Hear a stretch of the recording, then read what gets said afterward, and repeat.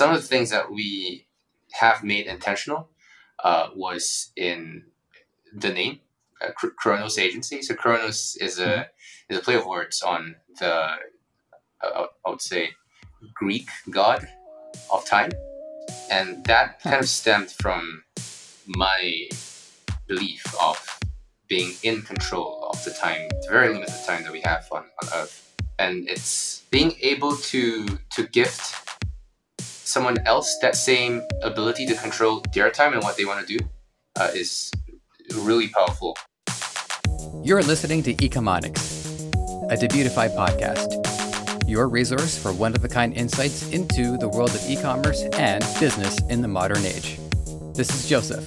I'll be presenting a wealth of industry knowledge from interviews with successful business people and our own state-of-the-art research. Your time is valuable, so let's go.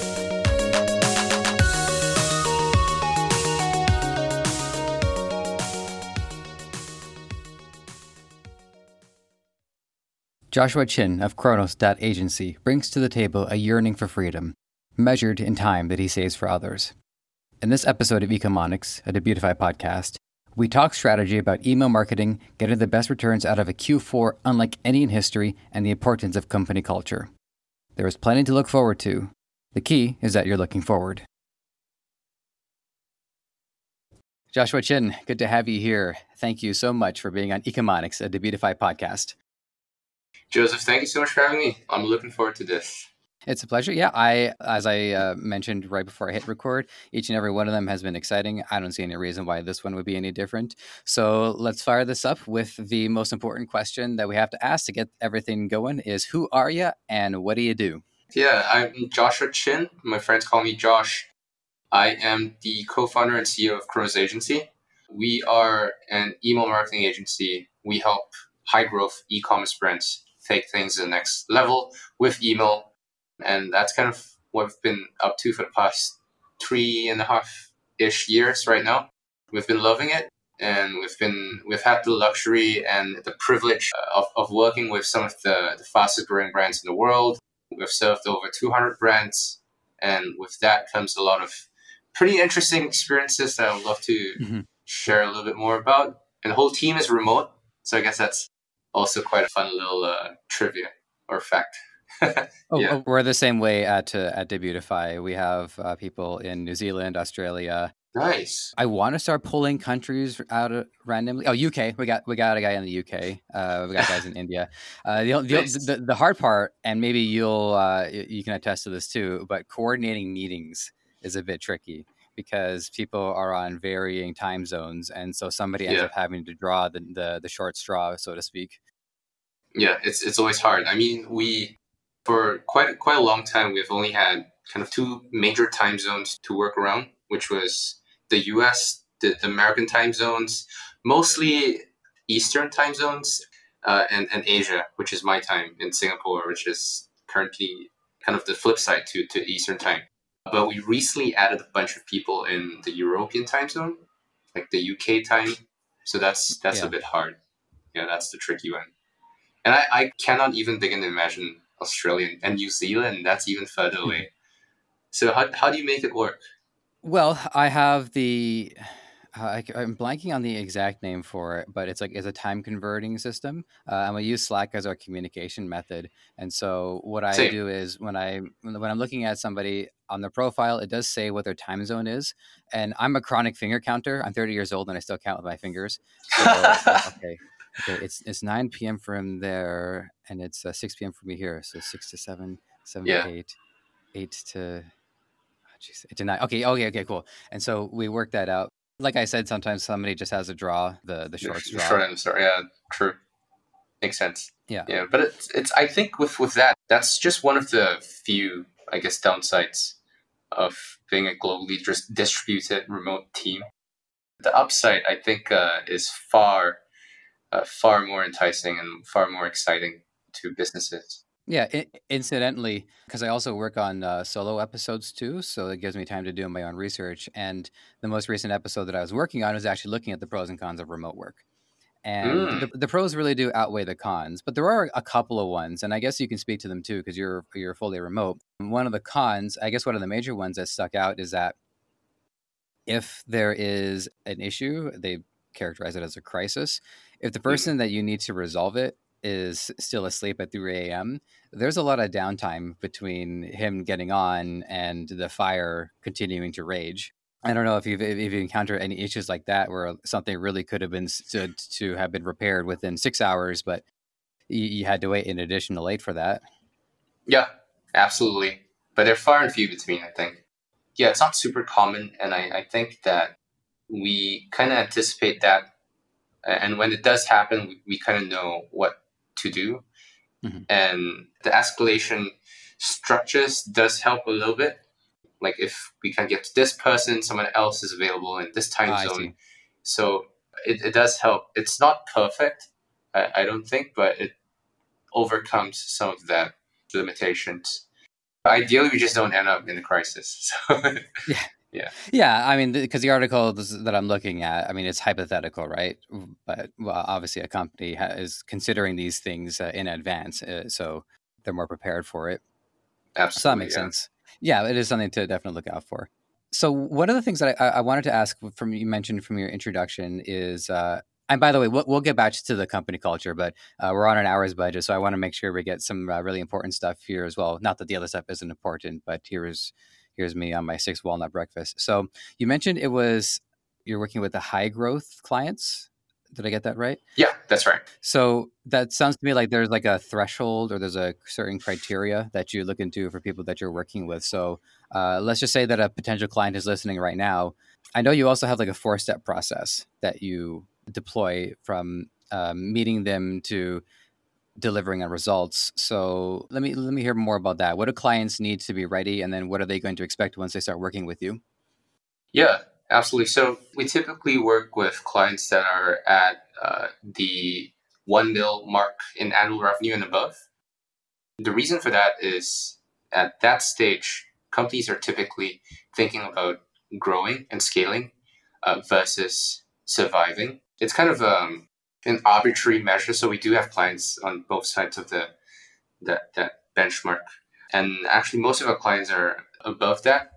The whole idea is that when a brand is ready to kind of switch things to high gear, it often means that resources and infrastructure are lagging behind their growth. In ecom, growth is kind of like fast. It's like a Yeah, hockey stick type of growth. So yeah. we bridge that gap in terms of where they want to be in their profits and their back end marketing and where they're at currently. So that's the reason why we typically only work with 1 million plus businesses. So the process that we kind of go through with clients start with the discovery. So Mhm. discovery kind of entails us doing the research, us extracting as much information as we can from our clients, and that kind of sets the foundation for everything else that we're going to be building upon. So that often happens before or very early on in the relationship. And once that is out of the way, we'll have a bunch of kind of documentations, branding guidelines, copy guides, branding personas, and stuff like that we then use to strategize. And we then map out the strategy using one of our many frameworks around email, backend marketing, the customer journey, Mhm. retention marketing, and stuff like that. So that gives us a big picture of what we're going to be building, sort of like the blueprint.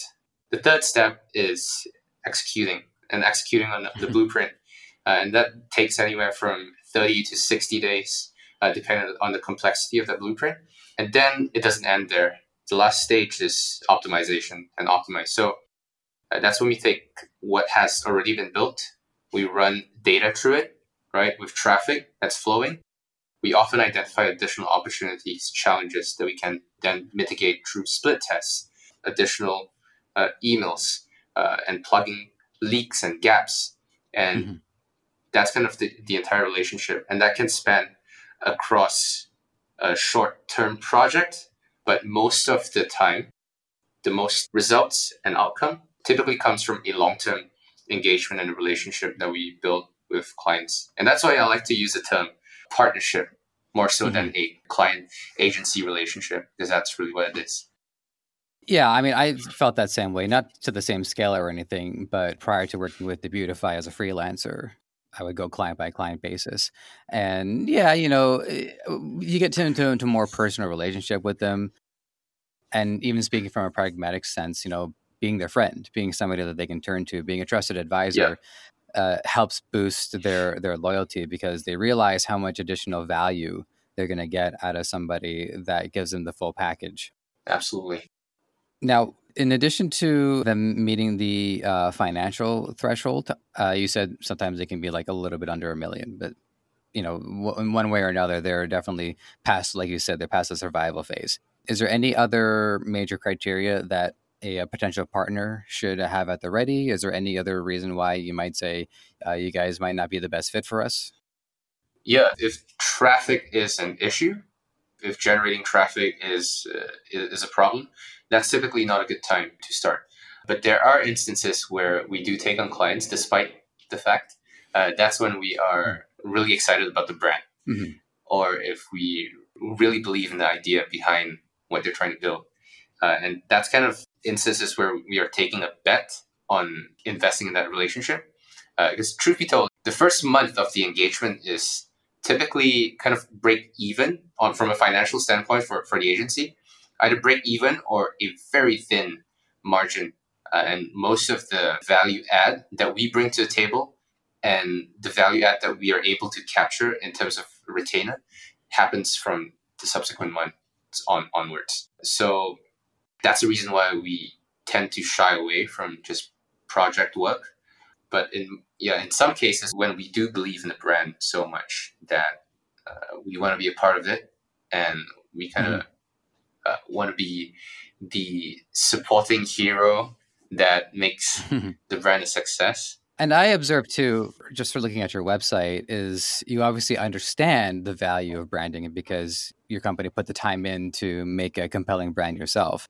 What I identified is the color scheme, the warm, cold color scheme, the blues and the oranges. It's very popular in film. If you look at a lot of posters, many of them will use blues and oranges to convey almost like a cycle of energy. There's a warmth and then there's a cooling off, a warmth and a cooling off.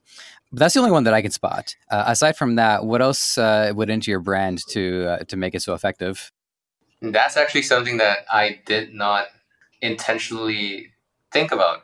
It's subconscious. That's the point. Especially in film, it's just one of those things that is so ingrained in the human experience Yeah, that it's effective. it's a sense of flow, and I couldn't Hmm. exactly pen that thought down until you put it into it. So that's pretty cool. Thanks for that, Joseph. Yeah, good deed done. You're welcome. Yeah, and yeah, I think with as far as our brand is built, it hasn't entirely been 100% intentional, and I think that's the way that a lot of businesses have been built. It hasn't been 100% conscious. So some of the things that we have made intentional was in the name, Kronos Agency. So Kronos Hmm. is a play of words on the I would say Greek god of time. Yes, Greek god of time, Kronos with a K, and that Huh. kind of stemmed from my belief of being in control of the time, the very limited time that we have on Earth, and it's that sense of being able to gift someone else that same ability to control their time and what they want to do is really powerful. That's what we're trying to do with Kronos and the work that we do. So when we work with a client, everything is done by us, from copy to content to creatives and strategy. So on average, our clients spend about maximum of 1 to 2 hours per week in kind of communication and collaboration with us, and everything else is done by us.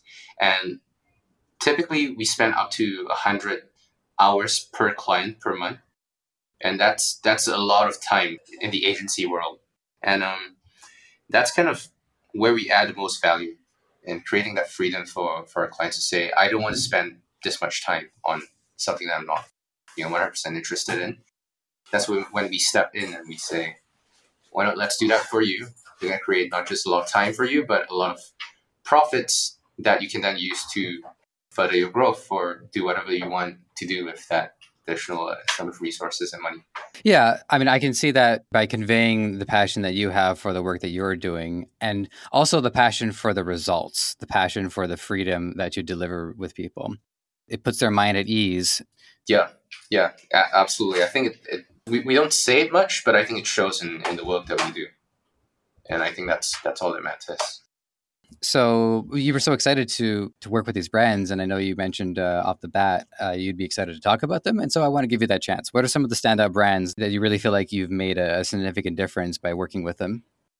So one that comes to mind is a beauty brand, a beauty/cosmetics brand, and they have been kind of hovering in the 100 to 200K in monthly revenue range and generating about less than 8% of that from emails. And repeat purchase rates were at about 4%. That was in late 2018 when we first started working with them. And obviously there was a lot of work to do. And it's with a business that has a 4% repeat purchase rate. It's not as stable as most would want it to be. So when we came in, we looked at that and we saw that repeat purchase rates were the biggest issue. Email was done in the best way possible. So when we came in, we looked at the automations that we created, what were basically kind of missing in terms of the customer's journey. And we kind of mapped it out in terms of a framework that we've kind of came up with from basically different sources of ideas. And we identified a couple of gaps in between the initial subscription, right, lead capture to conversion. So that we think of the email systems in a couple of phases. The lead capture to conversion, and then from conversion to retention, and retention to sunset, which is kind of the end of life cycle stage. So between subscription to conversion, it starts with the conversion on the lead capture form, which is a pop-up. We realized that there was a huge gap in terms of what conversions could be versus what it currently was. What we basically did was a bunch of split tests, realign the whole brand with its identity, the copy, graphics, and everything, making sure that everything looks and feels the same, no matter what stage of the customer's at with the brand.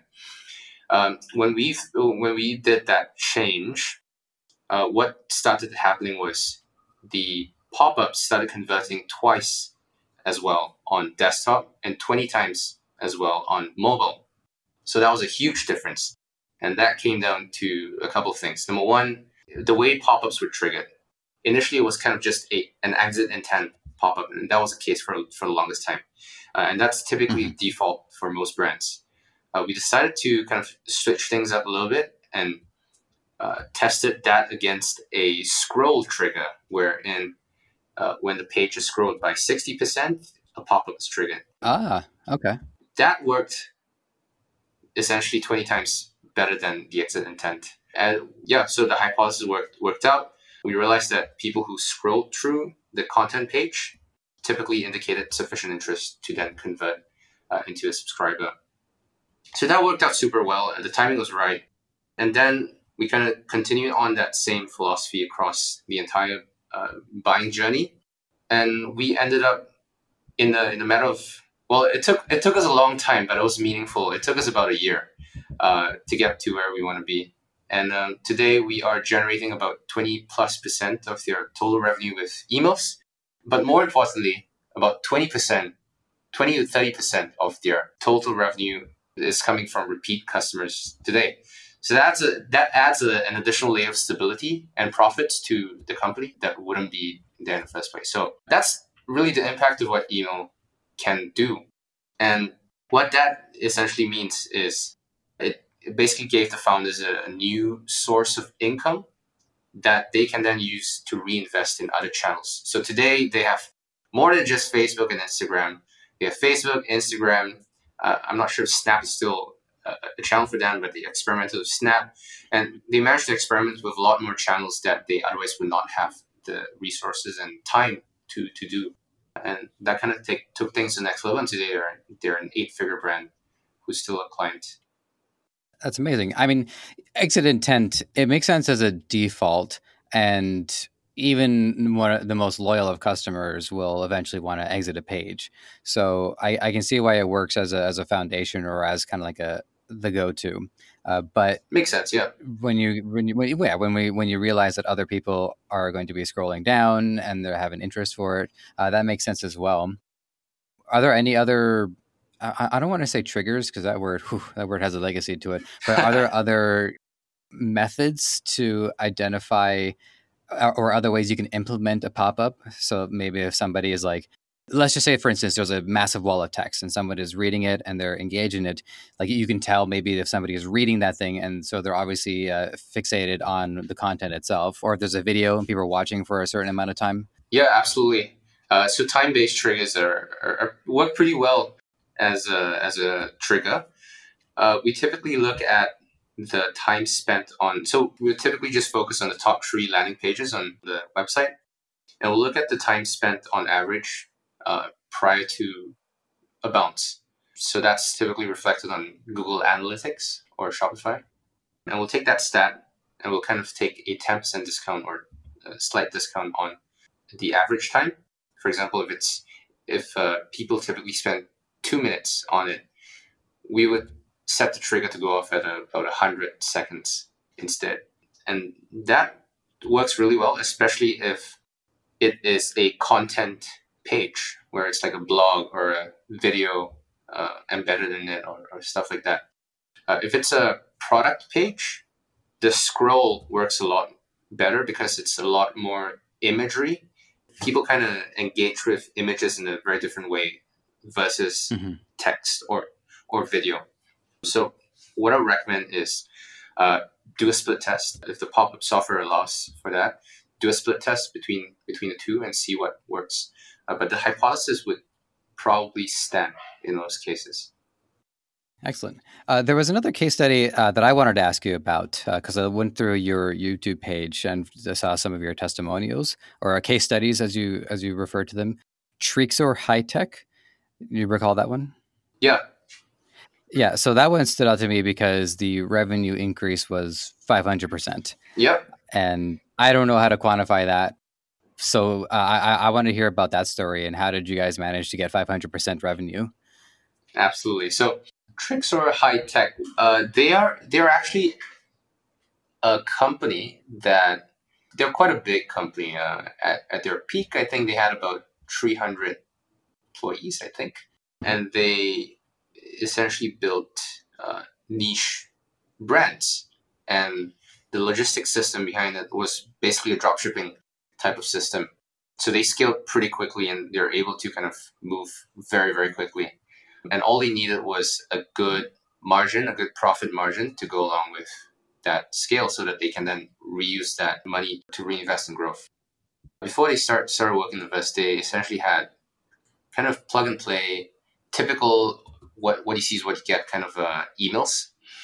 And it's not the most ideal because you want a system that is able to scale with traffic, right? And it's not just take this template, plug it into your email software, or just install this app, this cart abandonment app, and you're good to go kind of a thing. That would bring us to maybe like 10% of its full potential of what email can do for the business. But if you really want to take things to the next level and maximize what email can do for your business, it has to be customized. So that's what we did. So we essentially built custom strategies for each of their brands, and we found what was the best converting strategy across the brands, and we experimented with and kind of duplicated that across the different brands with basically custom branding and copy and stuff like that. So that turned out very, very well. It turns out that in their industry, which was fashion and apparel, email works extremely well. And they had an incredibly loyal audience who were people who were willing to buy again and again from them. And they had great service as well. So the reason why we're able to kind of 5x their business as a direct impact from email was because email contributed to more than 1/3 of their total revenue at that point in time, essentially. So essentially what ended up happening was it compounded month and month to a point where they went from high 7 figures as a business to beyond 8 figures, essentially low mid 8 figures. So that's always fun. You reminded me of back when I would have to go with my mom somewhere, or I'd be sitting in the waiting room, and I would get to see like a fashion magazine, hairstylist appointment or whatever. And this is me being very young, and I would flip through these fashion magazines, and there wasn't any content. You would almost think that it was just like advertisement after advertisement. It was just like a book of ads. Yeah. And I think it's a breath of fresh air in this new era because people who are into fashion, they're obviously drawn to the visual, obviously, but they're also drawn to some of the insights that I don't think I mean, to be fair, I don't exactly gobble up fashion magazines or anything, but for emails to actually provide insightful content, something that they can sink their teeth into and read, I think goes a long way for that industry. Yeah, and here's the thing. It starts not from the content in and of itself. It starts with the audience and understanding who your audience or audiences are. And that stems from proper segmentation. And segmentation comes from understanding what comprises your demographics in your audience.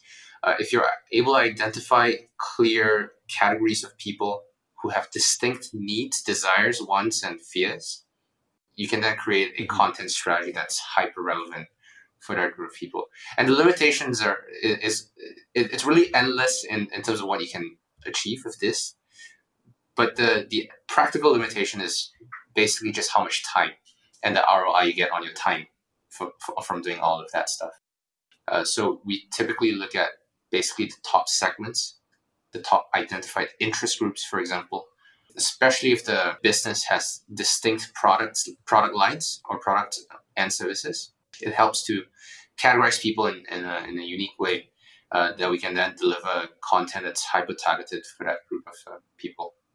There was a question that I had it chambered because when we were talking about Kronos' own motif and how I characterized something for you that you needed me to tell you so that you can make a new connection in your head.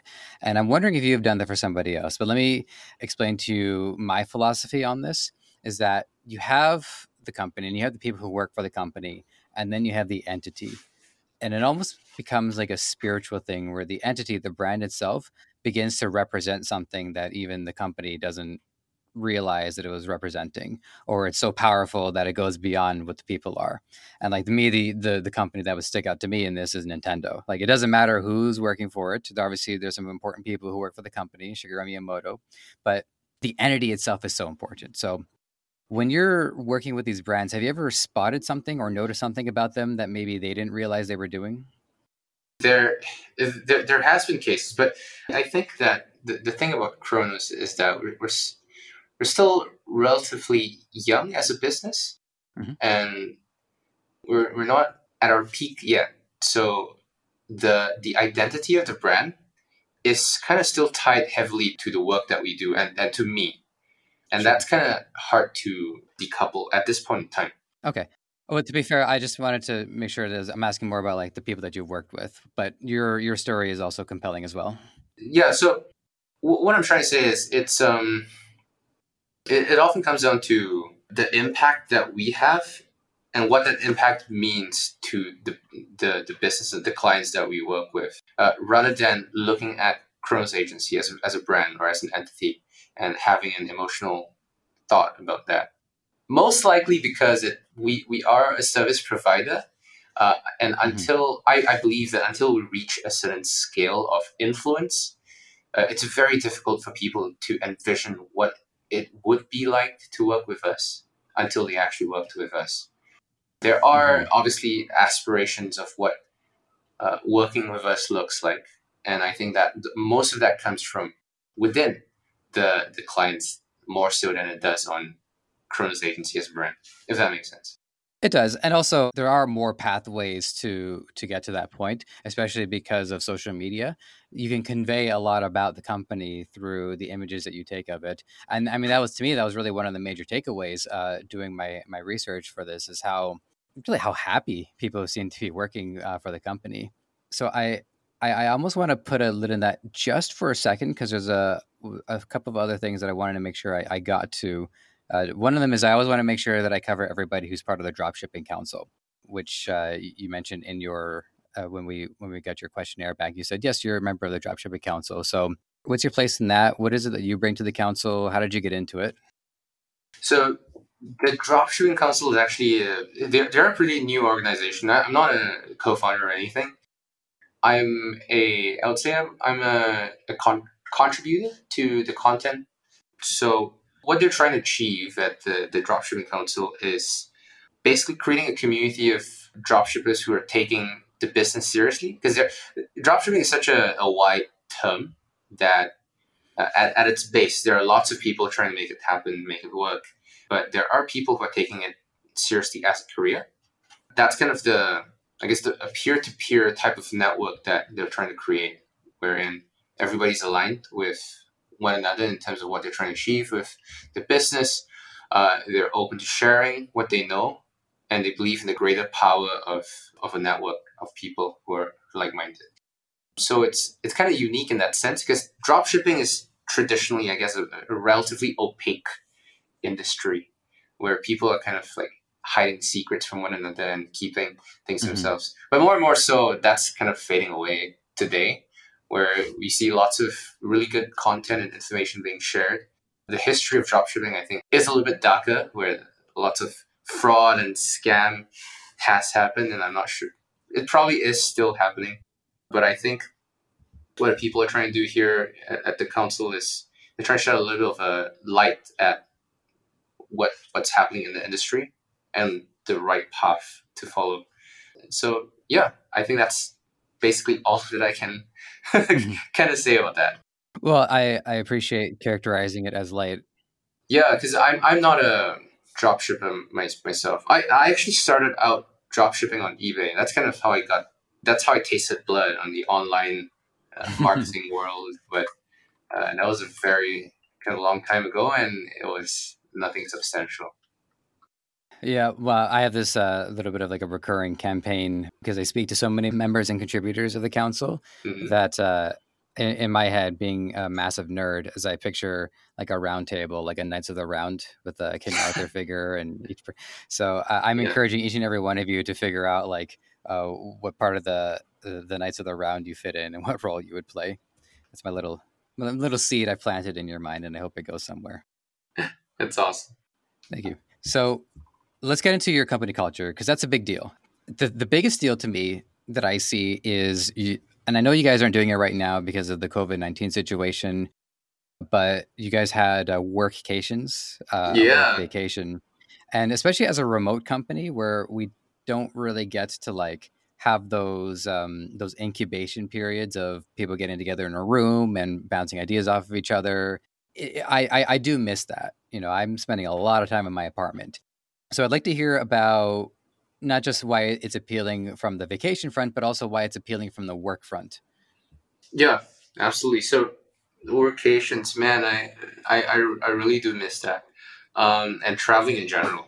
I actually haven't seen my family in close to 10 months now. I think. I'm so sorry to hear that. Yeah, no, it's actually wait 9 months. Yeah, 9 months since January. But yeah, so locations they're super important. I think for any remote team to grow, scale, and stay aligned. I think meeting up in person in any shape or form is, I think, highly beneficial. We got the idea. Well, at least I got the idea from a company called Automatic. They run WordPress, WooCommerce, and a couple of other pretty cool companies. Um, they are a fully remote team as well, a team far bigger than we are. I think at least 10 times bigger than we are. So they have quarterly get-togethers. I'm not sure what they call them anymore, but essentially get gatherings of people in a similar region. that the company funds. We're small enough to kind of get everybody in the same location, so that's what we do. But it still is getting harder and harder as we grow. It's super important because it realigns everyone on the same mission and the vision and the purpose of why we do what we do. And often that's very hard to achieve solely from 1 hour Zoom meetings every week or even every day. It's not always the most effective. There is value in kind of meeting in person, shaking hands, hugging, and just connecting in person. And that's what we try to do. So that's kind of the foundational reason, the why we have locations. But on top of that, obviously it's fun, right? Meeting everyone that you work with for such a long time and finally get to meet them in person. That's always a fun thing. And it also helps kind of create a bond that we then build upon in the virtual world. The online bond is very different from what you can build in person. And that's what we found. So we also conduct mini strategy sessions for specific teams. So we are a team of about 70 odd people today, and we're kind of teamed up in account teams. Wherein there is a manager, a couple of account executives who then report to an operations manager, who then report to my COO, my co-founder. So we kind of create like little activities and strategy sessions to come up with new, fresh ideas and how we can further add value to a client within the marketing channels that we work in. That's email, SMS, and messenger marketing. Mm-hmm. And on top of that, we also have like a broad overview of where the company is headed towards. And we often get inputs and discussions from people on often very controversial topics. And that's always very effective in creating better engagement with the people that we work with. And it's kind of easy to lose that sense of being a part of a team and being engaged in work, especially when people are so far apart and you're kind of just logging into a virtual network of a room.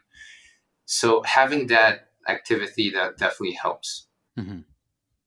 I like traveling, so visiting a new location, every location is always fun for me personally, and I think a lot of people find it enjoyable as well. So it's kind of like a perk. Yeah, I mean, I haven't been much of a traveler myself, and I think being confined even more so than I usually am is starting to eat away at me to the point where as soon as I can travel, I think I'm going to want to do that. The other thing too is that when I would first start, like let's just say like a job at a grocery store, which I've done, there's a lot of sensory information that conveys to myself subconsciously that this is a place of work and that there's a level of seriousness that I have to take this. Mm-hmm. And so when I remember my first day as a grocery clerk, and they took me into the back room where all the magic happens, you know, all of the product that we're holding for customers so they can come up to us and say, do you have any more of this in the back? Yeah, we were totally holding stuff in the back just so that we can wait for customers to ask us that question. Anyways, and it was such a raw experience. There's people moving around in the forklift and boxes all over the place and other people nodding, meeting, shaking hands and water coolers. And I mean, it's a lot to take in, but it conveys that this is a job. Yeah. And it conveys the reality of it. And it can be difficult to have that same experience when I could minimize my work tab and open up Dota. Yeah. All in the span of like 2 seconds. Yeah. Not that I do. I mean, you know, I'm going to get my job done and everything, but having the ability to do, yeah, fair enough. So it's, and so being able to go and meet with people in person is, it conveys that sense of this is what I'm doing to contribute to the greater good. Yeah, and this is real.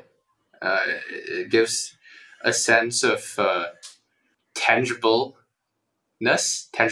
to the whole tangibility. Yeah, to the whole experience. And I often say this: if you're going to be spending 70% of your adult waking life at something, and that's typically work, it has to be something that's good, and you have to be engaged in it. And if you're not, it's such a waste of just life. in general and time. Mm-hmm.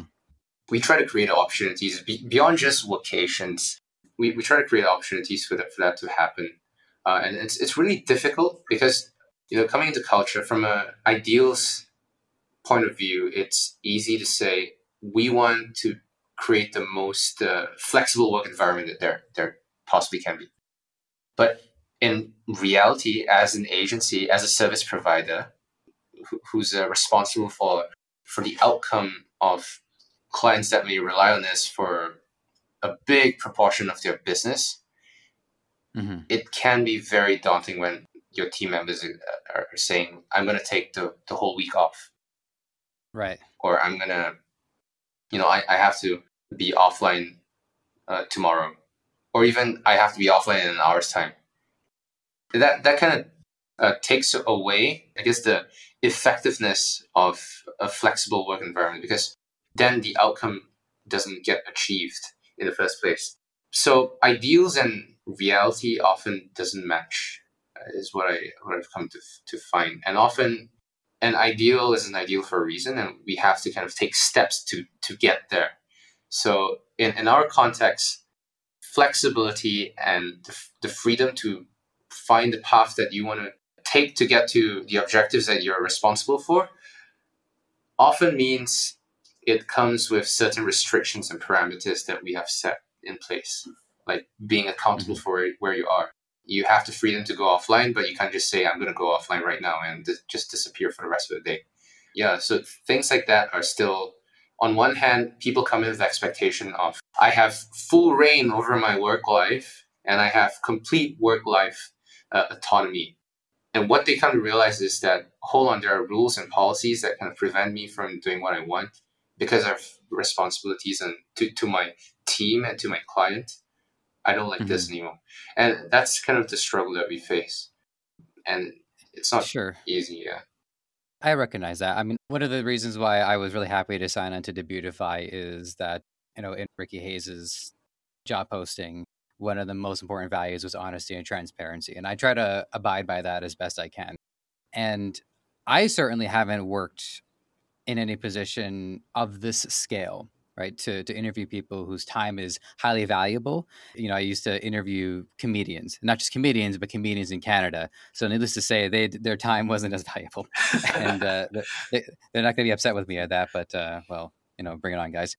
So what I realized after being with the company, at least for about 5 months so far, is that I do have freedom in the sense that if I wanted to finish a script on a Wednesday instead of a Tuesday, I can. I have deadlines. The deadlines have to be met. Yeah. But coming from from more the employee side as opposed to the CEO side is that I'm still disciplining myself just as much as if I had to show up for a shift. I've been consistently getting up early in the morning, where before, when I was strictly just freelancing, I got up whenever I wanted to. Mm-hmm. But I've restricted my sleep schedule, so now it's always I'm going to bed around 11, always getting up around 8. Mm-hmm. And then obviously recordings, I can't miss those. So those Yeah. are something that is tangible and is real and is serious, and I Yeah. have to be there for those. It is from the employee side too, is to realize that oh my God, I can't believe I'm saying this. With the freedom comes the responsibility. Nice. That sounds familiar. Yeah. Yeah. I totally agree with that. And so my kind of ideal kind of it evolved from do whatever you want as long as you achieve your objectives, to set clear deadlines, set clear outcomes that you're trying to achieve and achieve them. I'm not too worried about how you get there as long as you get there. Mhm. To today, wherein a single individual is rarely fully responsible for a single outcome. It's often a team that's responsible for an outcome. So when that's the case, the collaboration that needs to occur between the different team members becomes too high paced to properly quantify in single tasks, where you have clear defined outcomes, clear defined deadlines for each mini task. It's too hard to do that anymore. So it's much more efficient and effective for the entire team to be available in the same time for the same task, or for the same outcome, rather. So that's kind of Yeah. the place that we're at right now. Yeah, that makes sense because if the team needs to rely on each other, you wouldn't want to parse out the necessary back and forth, the necessary dialogue over the course of a week. They need to all have that dialogue within the time frame. So that makes sense. Exactly. Yeah. There was one last point that I wanted to just make about like the workation, because I think it's important to point out too, just in the grander scheme of how we can best deploy or best use our time or best enjoy our time, is that being there, I assume, is great. And that feeling of elation after it's over is also great too. But I think the most important part is the anticipation. And the reason why is because having something that positive to look forward to improves a person's mood, because optimism is where I think where people's energy comes from. Like if somebody's working out, right? They're optimistic towards their results, and they're almost borrowing their energy from their future self. I agree. I absolutely agree, and I think that's a big, actually, in a lot of my one-on-ones, well, prior to the pandemic, that's actually what people often tell me. That I often ask, what are you looking forward to in the next quarter, on a personal note. I hear vocational a lot in those conversations, and that makes sense. And I think it's something that people can look forward to despite the hard times, challenges, or whatever that they're facing on a micro level and day to day level. So I agree Mhm. that that adds an additional kind of layer of benefit, I would say, to the Mhm. team. I'm glad we both agree on that. Not that I thought there was going to be a different outcome or anything. No, I don't. I hate that idea. Yeah, yeah. But you're just doing it for your employees. All right. Well, that's noble of you. So we're closing around to a wrap up time, but I did have one other particular strategy that I was personally curious about, having read through all of the works you had sent us. It was in regards to discounting. Obviously, like discounting, it's supposed to be like the bread and butter tactic in order to close a sale. I know because Yeah. I've done sales, and in a lot of cases, if I just 5% off, but it's going to be final sale, it's supposed to be an arrow in our quiver. But Yeah. what you guys have done is you've made the case that it doesn't always reflect well on the value of the company to give away the discount right away. Can you go through what your thought process is and what's an alternative to discounting that you guys go with? Yeah. It really comes down to the identity of the brand and who the audience is. But it doesn't mean that discounting is always bad or it's always good. Of course. It really comes down to, firstly, understanding what the marketing strategy of the brand is. How do they want to initiate the relationship? How do you want to start building that relationship with a customer? Some brands are much more focused on the initial sale, and they'll do whatever it takes to make that initial conversion, because they know that once Hmm. someone has experienced that product, they're going to love it and retention is going to be super high. This is very typical of subscription type products, supplements, beauty products like and stuff like that. So in those cases, an initial pretty crazy discount works super well. In some other cases where you want to protect the brand value, a good example, I'm not sure if they still do this, but if you look at movement watches or VMT, they in their pop-up form, they do not offer anything of any significant value. It's kind of just sign up for the latest product updates, the most generic thing you ever hear from a pop-up form. But it works for them.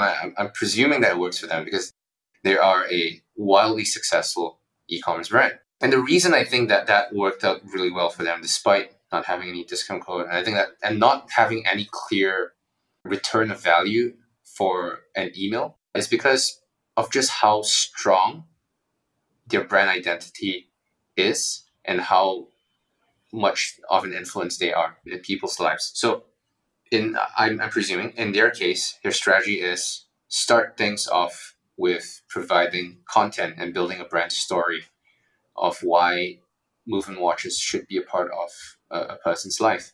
And by doing so, they are taking discounts and the price itself out of the equation. Because price it's relatively low, I would say, in the grand scheme of things, with watches. So they kind of understand that price is often not the biggest factor in making a purchase. But that's not always the case for e-com brands. Well, if you don't, like, one thing I wanted to point out about Movement is that, I mean, I listen to a lot of podcasts, and so Movement is they're one of those brands that shows up in podcasts. They tend to sponsor a lot of these shows that I listen to, and one of their major selling points is comparing the quality of their brand to the overpriced products in the watch industry. So they're disruptive. They're saying you don't need to pay this much for an expensive watch. Now, there's a little bit of like half truth to that. Like, a lot of luxury brands can be overpriced, but I've been in the watch industry. A lot of the sales jobs I've had, I've worked and sold watches and some luxury watches. And there is a lot of additional work that goes into making these things. It's a lot of 100%. precision. Yeah. So Yeah. there are markups that are higher than, well, I think the average markup. But the other point too is that if you want a nice looking watch that doesn't break the bank, then you can go with Movement watches. So I think customers go in already thinking that they're getting better value for a product that they would have to pay more money elsewhere anyways. Yeah, 100%. And understanding that reason why people come to you is super important. But the thing is, it's not always possible, especially at the earliest stages of the business, where you're kind of still figuring out what the exact product market fit looks like, who the audience truly is, what the brand personas look like. So it is a process of discovery. And just to throw in a couple of ideas here. Alternatives to discounts, what we have experimented with pretty successfully include ebooks, guides, and content-based giveaways. These tend to work pretty well in the utility-driven products where people are coming to the brand to solve a problem. Painkillers, basically. It works less effectively for vitamins, like beauty brands. It doesn't work as well, as far as our tests are telling us. So that's kind of one practical tip that I can give away. Fair enough. So that's everything that I can make time for today. I have to say this has been an excellent conversation, as anticipated. If there's any last little bit of wisdom or any parting thoughts you want to leave the listeners with, you have the floor one last chance. Don't forget about email as you scale. I mean, lots of brands just forget about one of the oldest marketing channels there is. And they're literally just leaving about 20 to 30% additional revenue on the table, but not doing it the right way. So yeah, especially this BFCM, it's so important. It's so important. It could easily add an additional 20% to your bottom line if done in the right way. So yeah, definitely spend some time on it, spend some resources on email. It's going to pay off multiple times. And if you're convinced with what was talked about today, it's chronos.agency. That's right. That's CHRONOS.agency, no.com. Excellent. Yeah. All right, Josh, thanks so much for all your time today. And thanks to everybody for listening. I'll see you guys next time. Thank you for having me. You might have found this show on any number of platforms: Apple Podcasts, Spotify, Google Play, Stitcher, or right here on Debutify. Whatever the case, if you enjoyed this content and want to help us thrive, please take a few moments to leave a review on Apple Podcasts or wherever you think is best. We also want to hear from you, so whether you think you'd be a good guest or want to weigh in on anything related to our show, you can email podcast@debutify.com or connect with us on Facebook, Twitter, Instagram, and TikTok. Finally, this podcast is created by the passionate team at Debutify. If you're ready to take the plunge into e-commerce or are looking to up your game, head over to debutify.com and see how it can change your life and the lives of many through what you do next.